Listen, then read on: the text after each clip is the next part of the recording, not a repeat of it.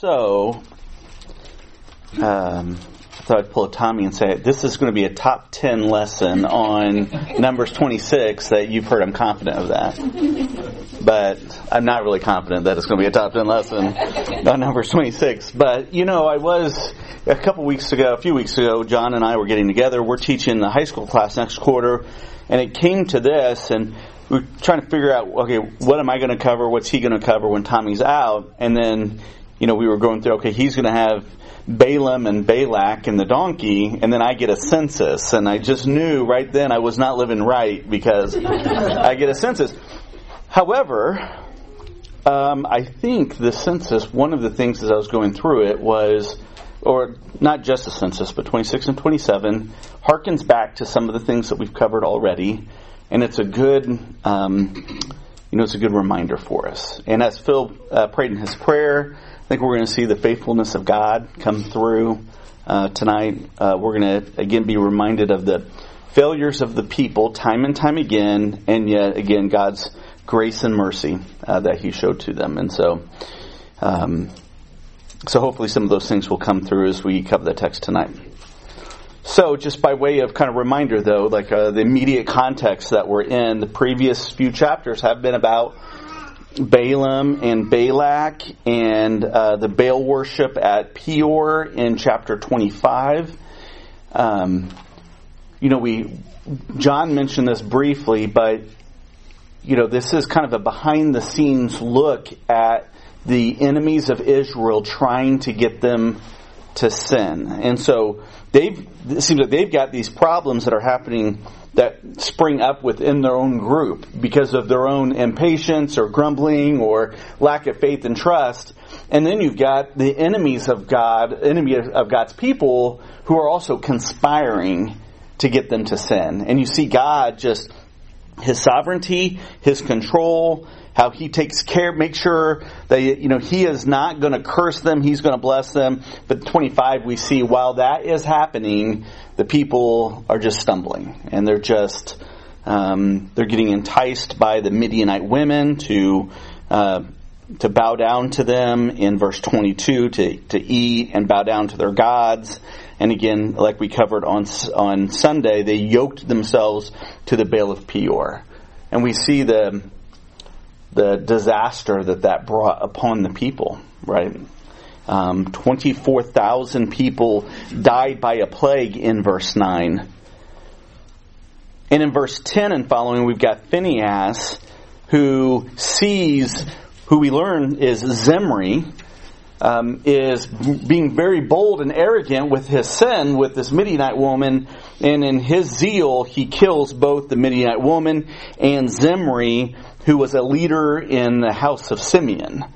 And we see the blessings then that God, the mercy then that God displays. He relents on the plague, but still, again, 24,000 people died by plague. And so then that brings us to chapter 26. Before we kind of get into this, I do want us to think about Numbers 14 and 15. So, if you'll recall, Numbers 13 is when the spies come back from being 40 days in the land. We've got, obviously, the 10 who gave the bad report. We've got Joshua and Caleb who give the good report. Chapter 14, all of the congregation raised a loud cry. All of the people of Israel grumbled. The whole congregation cried out, "Would that we had died in Egypt." Joshua and Caleb try to persuade them to show trust and faith in God. They don't listen to them, and then God punishes the people, right? So, anyone 20 years or older, they are going to die in the wilderness. Another generation will be raised up that will go into the wilderness. Do you remember what happens after this incident, though? What does God do almost immediately after He pronounces these consequences and the judgment for their sin? Do you remember? He gives laws. He gives laws, and what effect might that have had on the people hearing about these laws? I know one of the things that I remember we talked about a little bit, it starts out, when you enter the land where you are to live, which I am giving you, then make offerings like this. Right. And so it's like reaffirming the promise to their children, at least, about what's going to happen despite having been punished. Absolutely. So these laws would have reinforced, like the promises, reinforcing the promises, reinforce relationship, right, that God will have with His people. They were going to offer these sacrifices. To remember the phrase attributed to those sacrifices that's repeated over and over again. Those sacrifices would be a sweet aroma, the acceptance that God would have of these sacrifices that they were going to offer. Implies possession of the land. Also implies abundance, right? So when they go in, it is going to be a land of milk and honey. They are going to have an abundance to offer back to God these sacrifices. So you think about them, anticipating the promised land, the blessings that would come in it, and the fellowship, the relationship that they would have with God right on the heels of them failing in a big way. I think we have a similar situation. In chapter 25, the people have failed in a very big way. God has judged them, 24,000 people have died, just like Joshua and Caleb kind of stood up in front of the angry mob for the Lord. Here we have Phinehas, who is standing up for the Lord and kind of taking matters into his own hands, and God is grateful for that. He holds off on further judgment for them. So I think one of the things that we see in 26 is just like in chapter 15, where God reaffirms promises and relationship. 26 and 27, I think we see God's promises kind of come through. A reinforcement of, in spite of your sin, God's going to be faithful to His promises, what He's told the people He's going to do.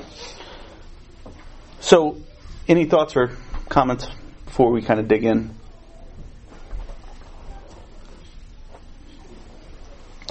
All right. We are not going to read chapter 26. We'll read a little bit of it. I do hope that you have read it, but I would like to see. If someone would read the first 4 verses of chapter 26. Dave.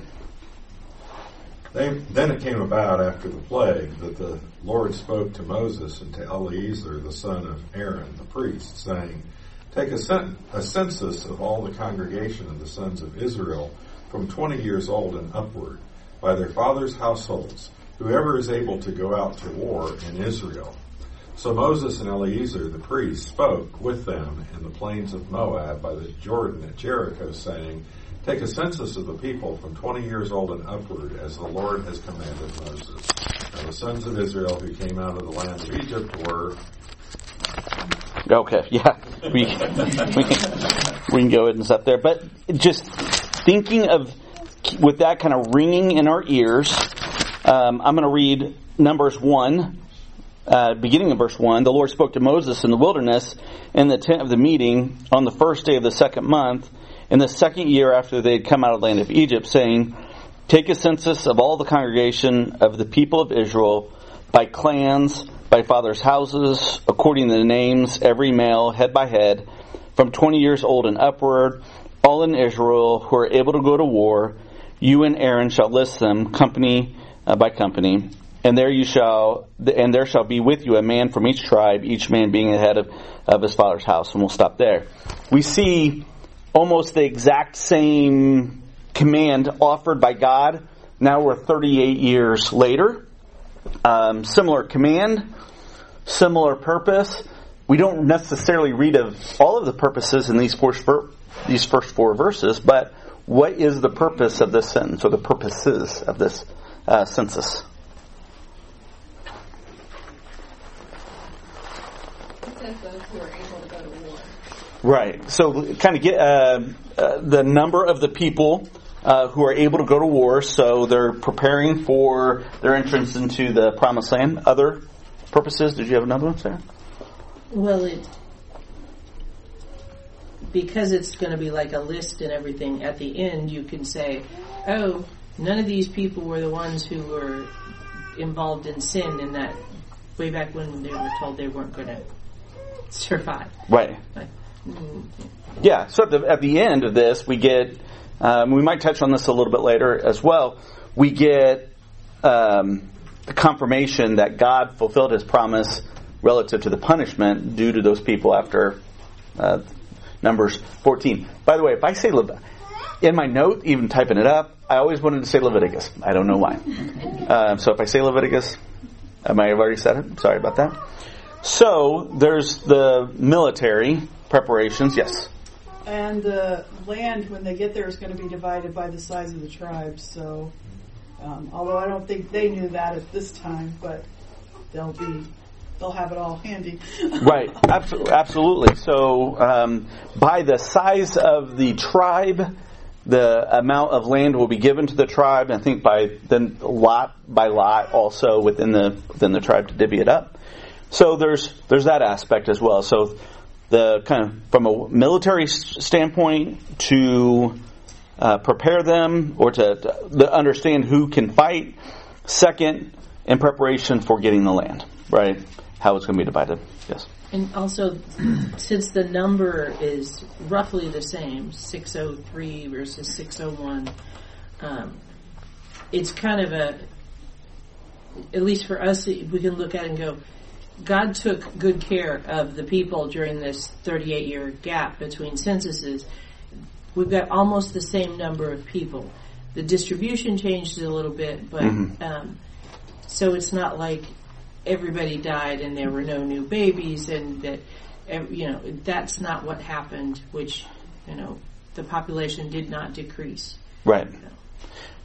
Appreciably. Yeah, absolutely. Yeah, it's within just a few percentages. Actually, one of the slides that I had that I was going to display shows exactly what that distribution is, who gained and who lost. There is a 0.3% difference in the population from 38 years ago versus what we see in chapter 26. 603,550. Now there's 601,730.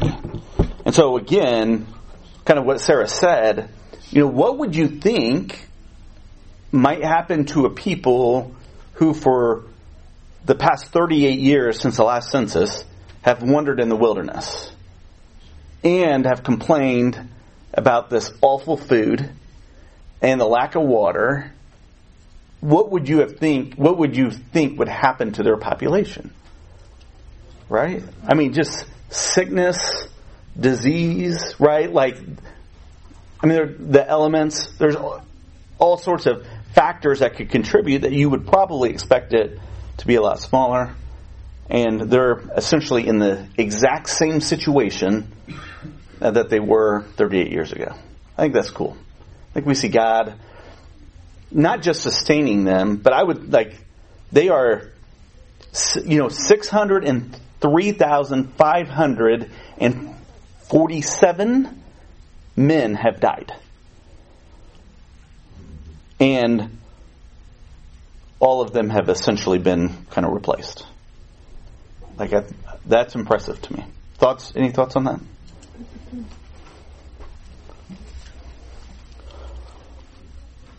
So we see God's provision on top of just, we read in Deuteronomy that their shoes did not wear out. They've got food, they've got meat with the quail and then the manna and the water. He's blessing them. I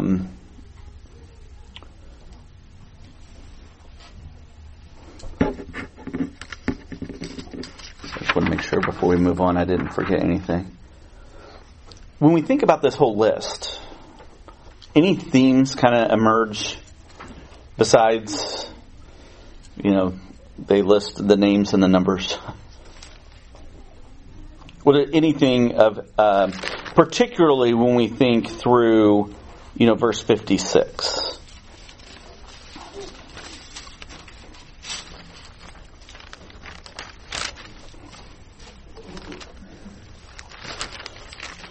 couple of things of note.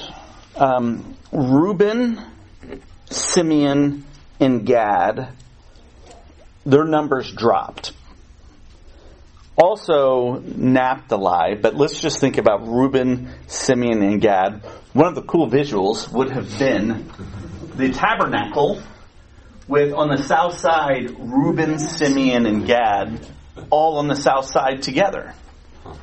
When we think about, this is something that I found in research. They're camped on the same south side together. Dathan and Abiram were sons of Korah who did not die when the earth swallowed them up. And Zimri was from Simeon. So two of the notable stories of rebellion in this book come from Simeon and Reuben. And so is it also then Gad's just caught up because they're in close proximity? Do we see, some influence happening? This is speculation, but I thought that was interesting that of the four that lost, 3 of them are grouped together, 2 of them directly tied to rebellion. So there's bad company corrupts good morals, right? We see that. Naphtali was also one, and I think Naphtali's on the north side. Judah, Issachar, and Zebulun all gained some good numbers, and they are all on the east side at the entrance to the temple as well. So again, I don't know if this necessarily means anything, but I do find that interesting from a position standpoint.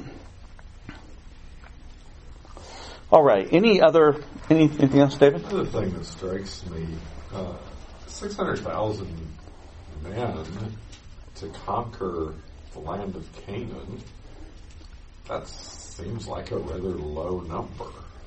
And especially given, the size of some of those in Canaan. Right. But, the Lord's made this point all along. It's not your might. It's not your numbers, your strength. It's my strength. And I'm giving you the land. You're not taking it. I'm giving it to you. Right. That's a good point. I'm glad you brought that up, because what has changed over the past 38 years for them to now be successful?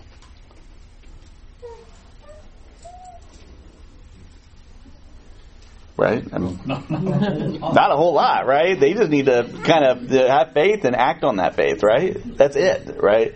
That's the thing that it needs to change very dramatically over the past 38 years. And I think there are some things that we get in the next chapter, not to get too far ahead of us, that are like, okay, maybe, this people, it does seem maybe that they have a different heart than their parents did. We do see in 52 and following, again, the inheritance shall be based on the size of the tribe. So that's one of the reasons why we had the census taken. In 57 and following, the Levites, both in Leviticus 1 and here in Numbers 26, the Levites are excluded from the census. But we have them counted in 57 and following. They were in verse 62. There are 23,000 Levites. I think that was a slight increase from what we saw 38 years prior. They're not given an inheritance of a land. Why are they not given an inheritance of the land? Because God is their inheritance. God is their inheritance. That's right. I find it interesting. Part of their role, obviously, is that they are going to they're going to be the teachers of the people, right? We see that in Malachi chapter 2. We see that in, I think, 2 Chronicles chapter 15.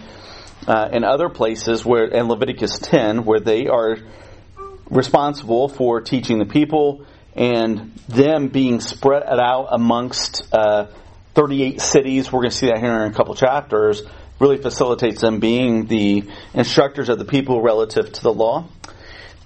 It's also interesting that this is in Genesis 49 when Jacob is blessing his children. Verses 1 through 7, Jacob talks about Levi and Simeon and how they will be spread amongst their brothers Does anyone remember why Jacob prophesied that would happen to them? They were violent. After the rape of their sister, they destroyed the men of Shechem. Shechem, yep.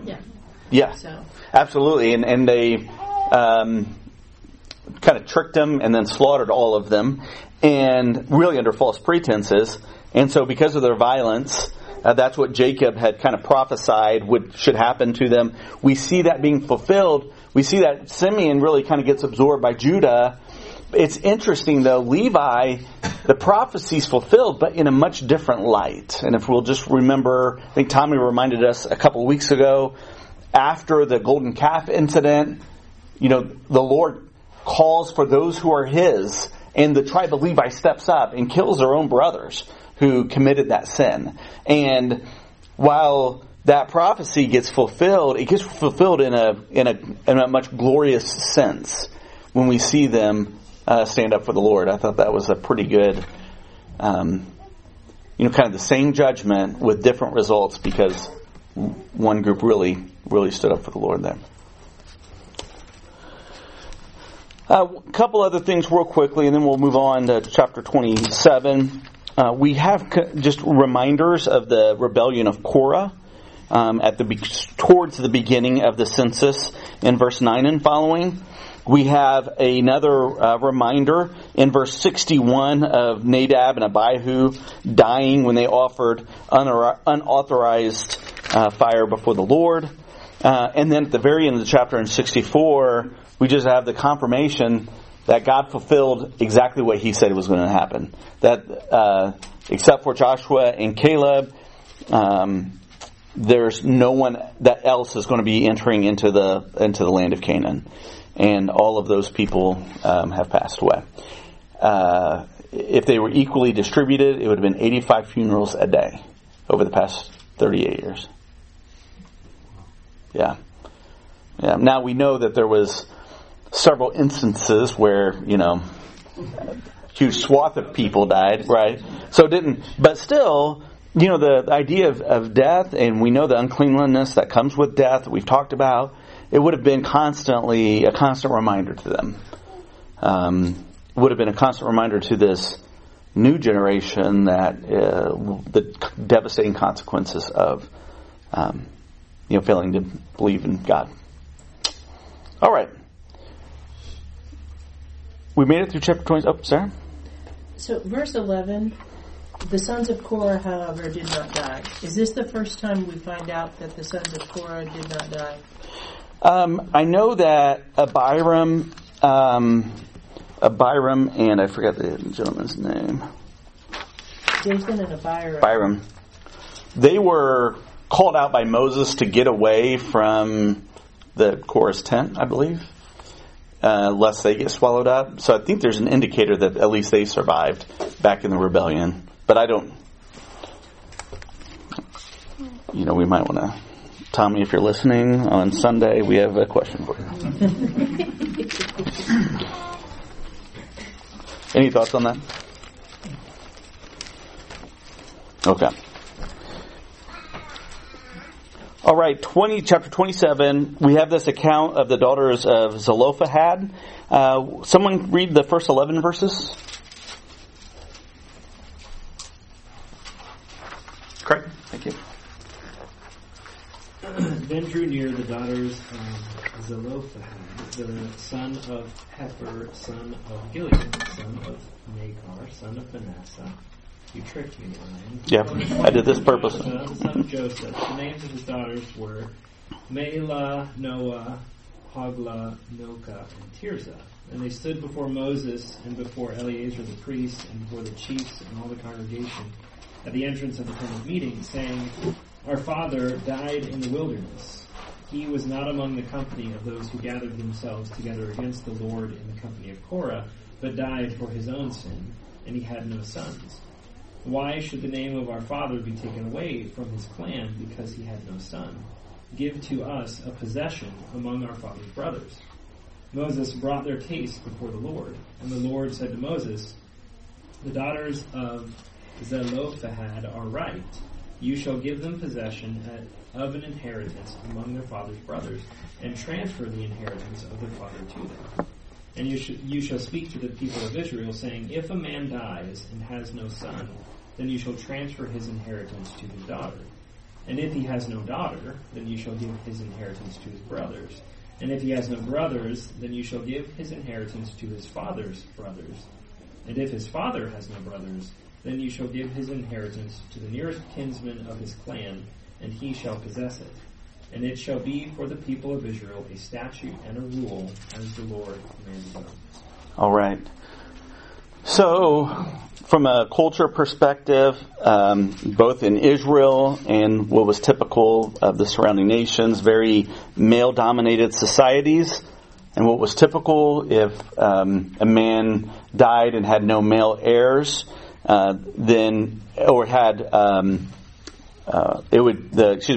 his male heirs would inherit his property. If he had daughters, they were essentially left out.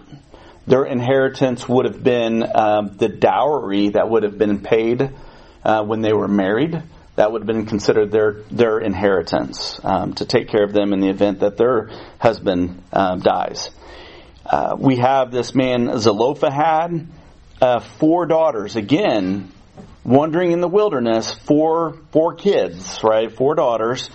They bring their request to Moses, Eleazar, all of the congregation at the entrance of the tent of meeting. And what they're wanting is for them to not get excluded from the inheritance when they enter the land. We see Moses then taking this to the Lord, and the Lord issues his decree. We'll get into that here in just a second. What is the significance of this story? Why include it? Why include it now? Any thoughts on that? I mean, part of it is they're getting ready to... The census was part of the preparation in order to divide the land for inheritance purposes and who gets what. And it lists all of the names. And so the daughters, I mean, the way the daughters phrase it is, why should the name of our father be withdrawn from among his family because he had no son? So, I mean, it's a matter of keeping that lineage intact so that he is known as one of the families of Israel, I guess, as opposed to being just some guy who died. I'm thinking that I had more to say, but it sort of went away. So kind of being forgotten, the importance of the family name, the lineage. Other thoughts? Josh? Yeah. I find God's response to be so interesting because he doesn't just say, well, here's the judgment for these people. He goes on to say, now in this case, do this. In this case, do this. In this case, do this. And it sort of escalates and builds along those lines. And the overarching theme I got out of it is God's promises do not discriminate. They're for everybody. Right. He cares about everybody. He effectively agrees with these daughters. They do get the inheritance from their father. Absolutely. We see God's concern for the vulnerable, for the overlooked, for those who are often taken advantage of. Yes. Yeah, similar. God is shown as being radical in the cultures of the day, as you said. Just like in the New Testament, that men and women are equal in Christ was radical. And, today we don't respect the differences in the roles, so causing issues, but our value is equal. Right. Right, absolutely. What do you think about the daughters? Does this say anything about them?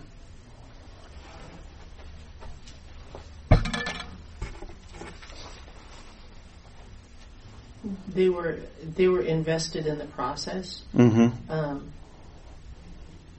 don't see them as like trying to grab power for themselves. And they brought the issue to the right authority. I mean, there's not an indication that they were like going, we really should get part of this, or, right.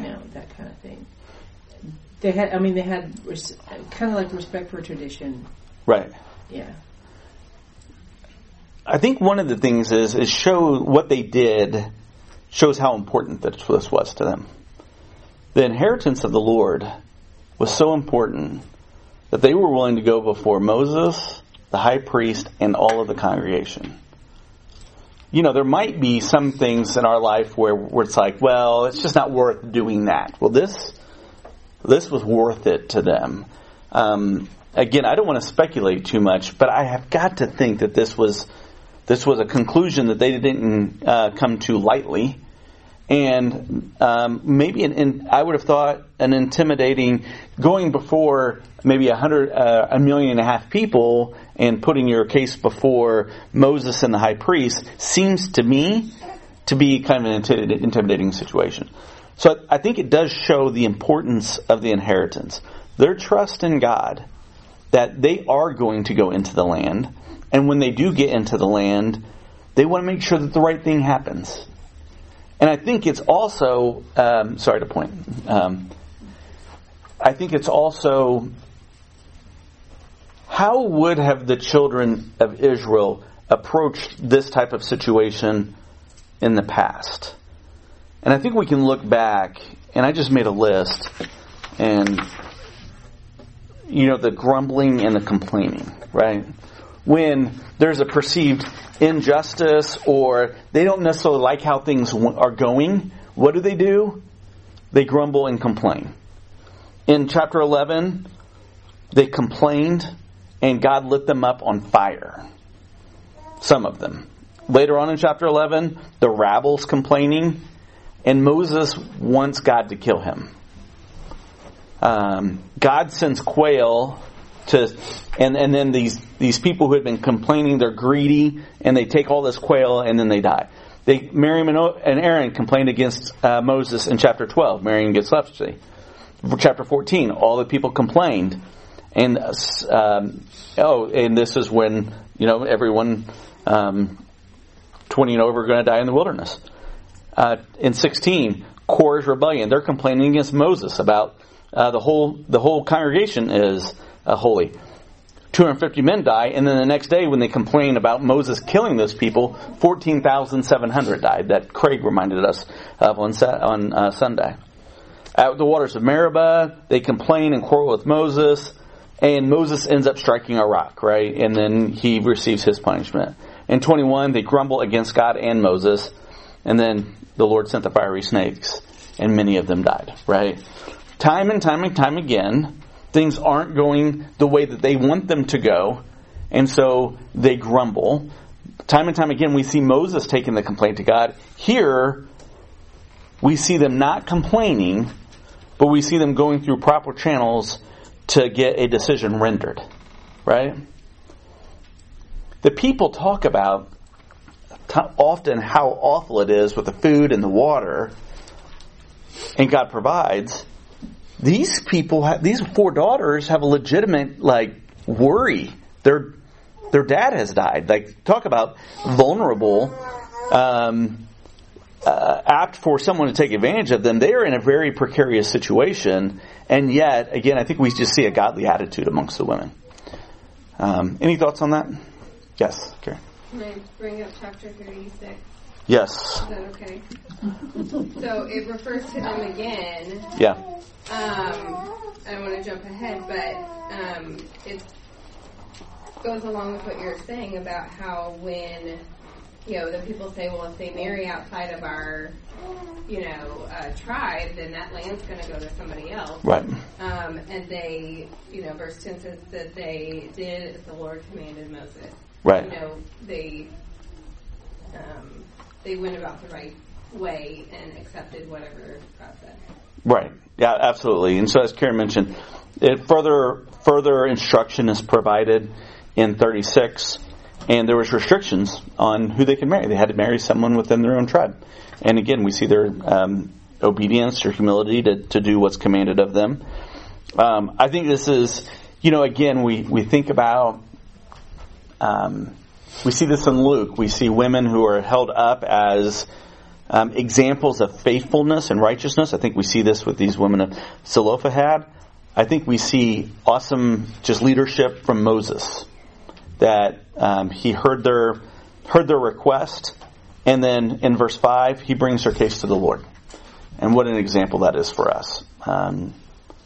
We've got the complete revealed will of God, revealed to us so that we can go to the Lord. There's also matters of judgment where we just need to go to the Lord and we need to ask for His wisdom and for His guidance. We need to follow the example of Moses. The Lord's, as Josh mentioned, the Lord's response in terms of what should happen if a man does not have a son or daughters, what gives very specific. Any thoughts on kind of why it's so specific? Yes, Katrina. I think it just shows that God didn't make the rule that the men were the inheritors just because man, but because He had a way of doing things that would protect the whole society. Mm-hmm. And so these daughters are saying, hey, here's a loophole that we see. Can you close it up? And God says, sure, I'll close it up to where there's no way you can get around it. Right. And I think that just shows the bigger picture that God sees and how solid His plan is to make sure everybody's taken care of. Mm-hmm. God does seem as interested then in those families having their inheritance in the land. Sometimes I don't necessarily appreciate, I think, the emphasis on the land, right? And I think I can understand, and I think from the Pharisees' perspective, and the motivation is that they don't lose the land again, right? And but I can see where that emphasis, where they would want the land, they would want it within their family, the tie that they had to it. Essentially, what God says is if a man dies, he should go to his son. If he doesn't have a son, daughter, not a daughter, his brother. If he doesn't have a brother, then his uncle, and then his nearest kinsman, right? And so it seems like all of the bases are covered. Again, with the exception there in chapter 36 that we'll get to in a few minutes, or a few weeks. 12 and following, we have where Joshua is commissioned to succeed Moses as the leader.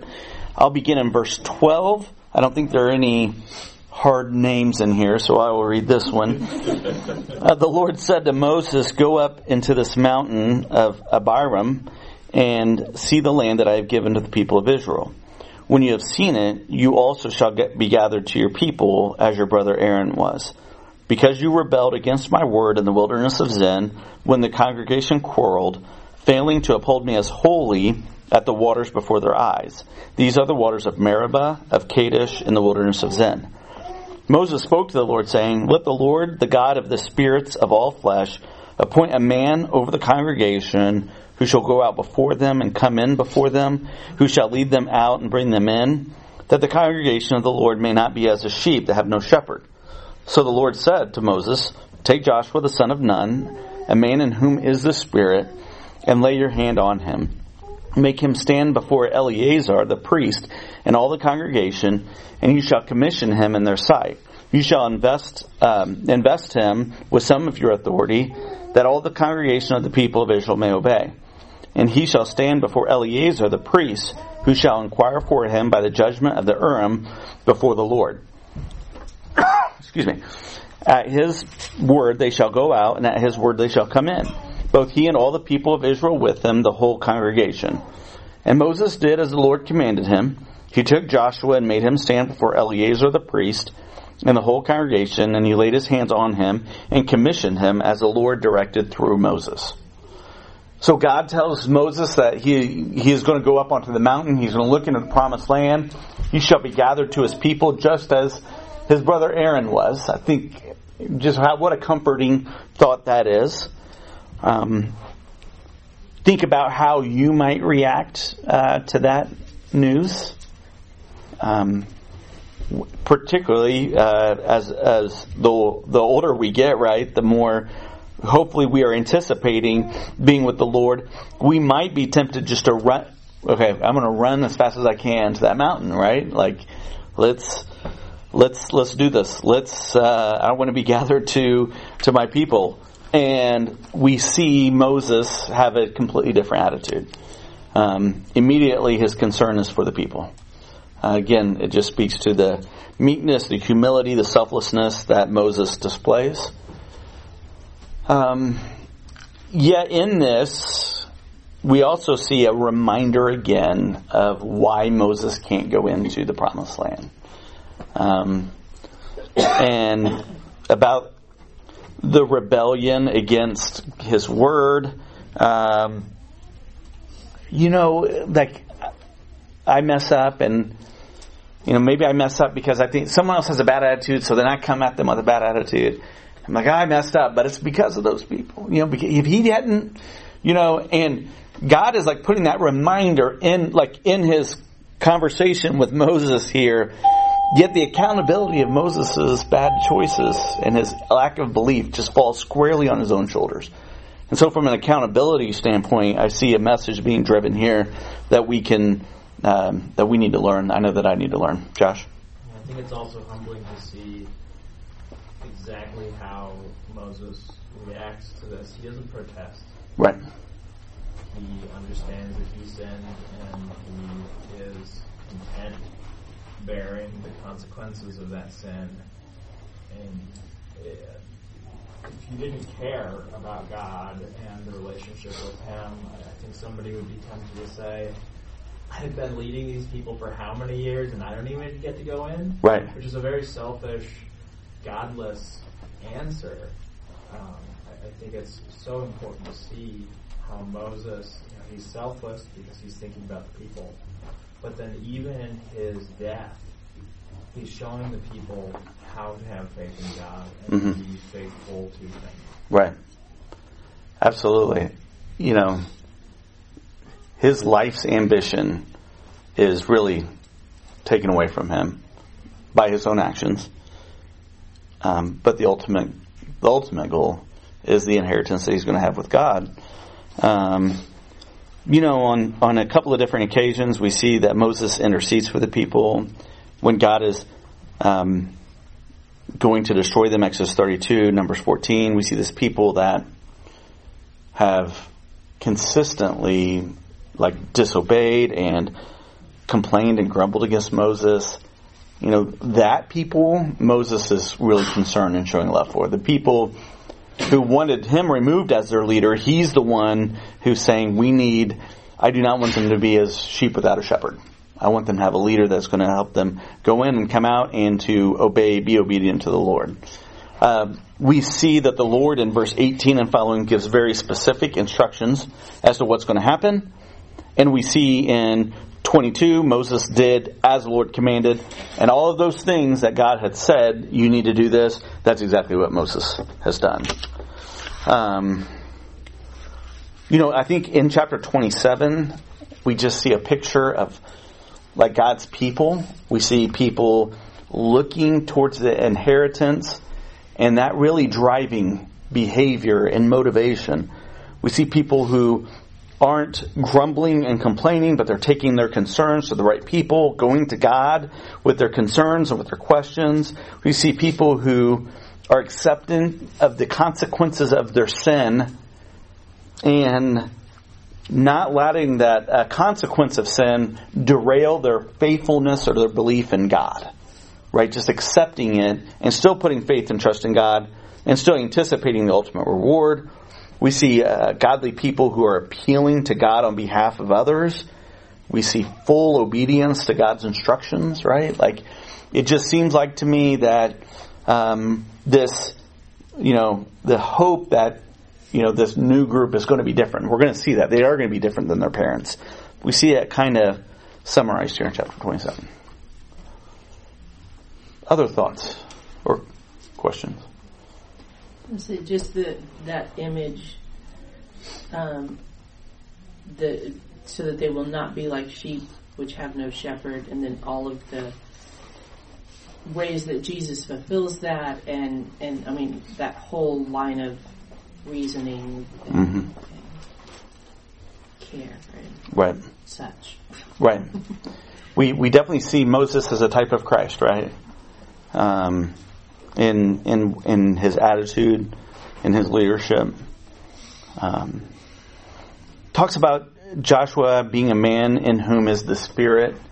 If you'll recall, in after the people had grumbled, I think in chapter 11, and he goes to God with his concerns, and Moses does, and God says appoint 70 elders to help judge, and then there were some men who were given the Spirit, and they were doing some prophesying, and Joshua was like, hey, should we stop them? And Moses was like, I would that everybody would have the Spirit of the Lord. I think that's interesting that it is Joshua, whom he had this conversation with, is a man who receives the Spirit and who's going to be taking a leadership position amongst the group.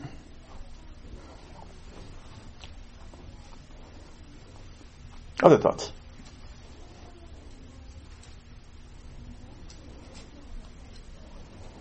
So Deuteronomy gives him a little bit more fanfare, but here in Numbers, like, it doesn't even say when he died, or like, we don't know anything about, at least here in Numbers, right, much about Moses' death or the people's reaction to it. Right. The end of Deuteronomy does, and gives him, absolutely. Says that there has not arisen a prophet since in Israel like Moses, whom the Lord knew face to face. Right. Right, and we see that with Joshua. Joshua had great success, but even Joshua's interactions with the Lord, with the going to the high priest in the Urim, is different than Moses. Absolutely, that's a good point. All right, well, thanks everybody. Hopefully this wasn't too painful. Assuming Tommy will pick up in 28 on Sunday.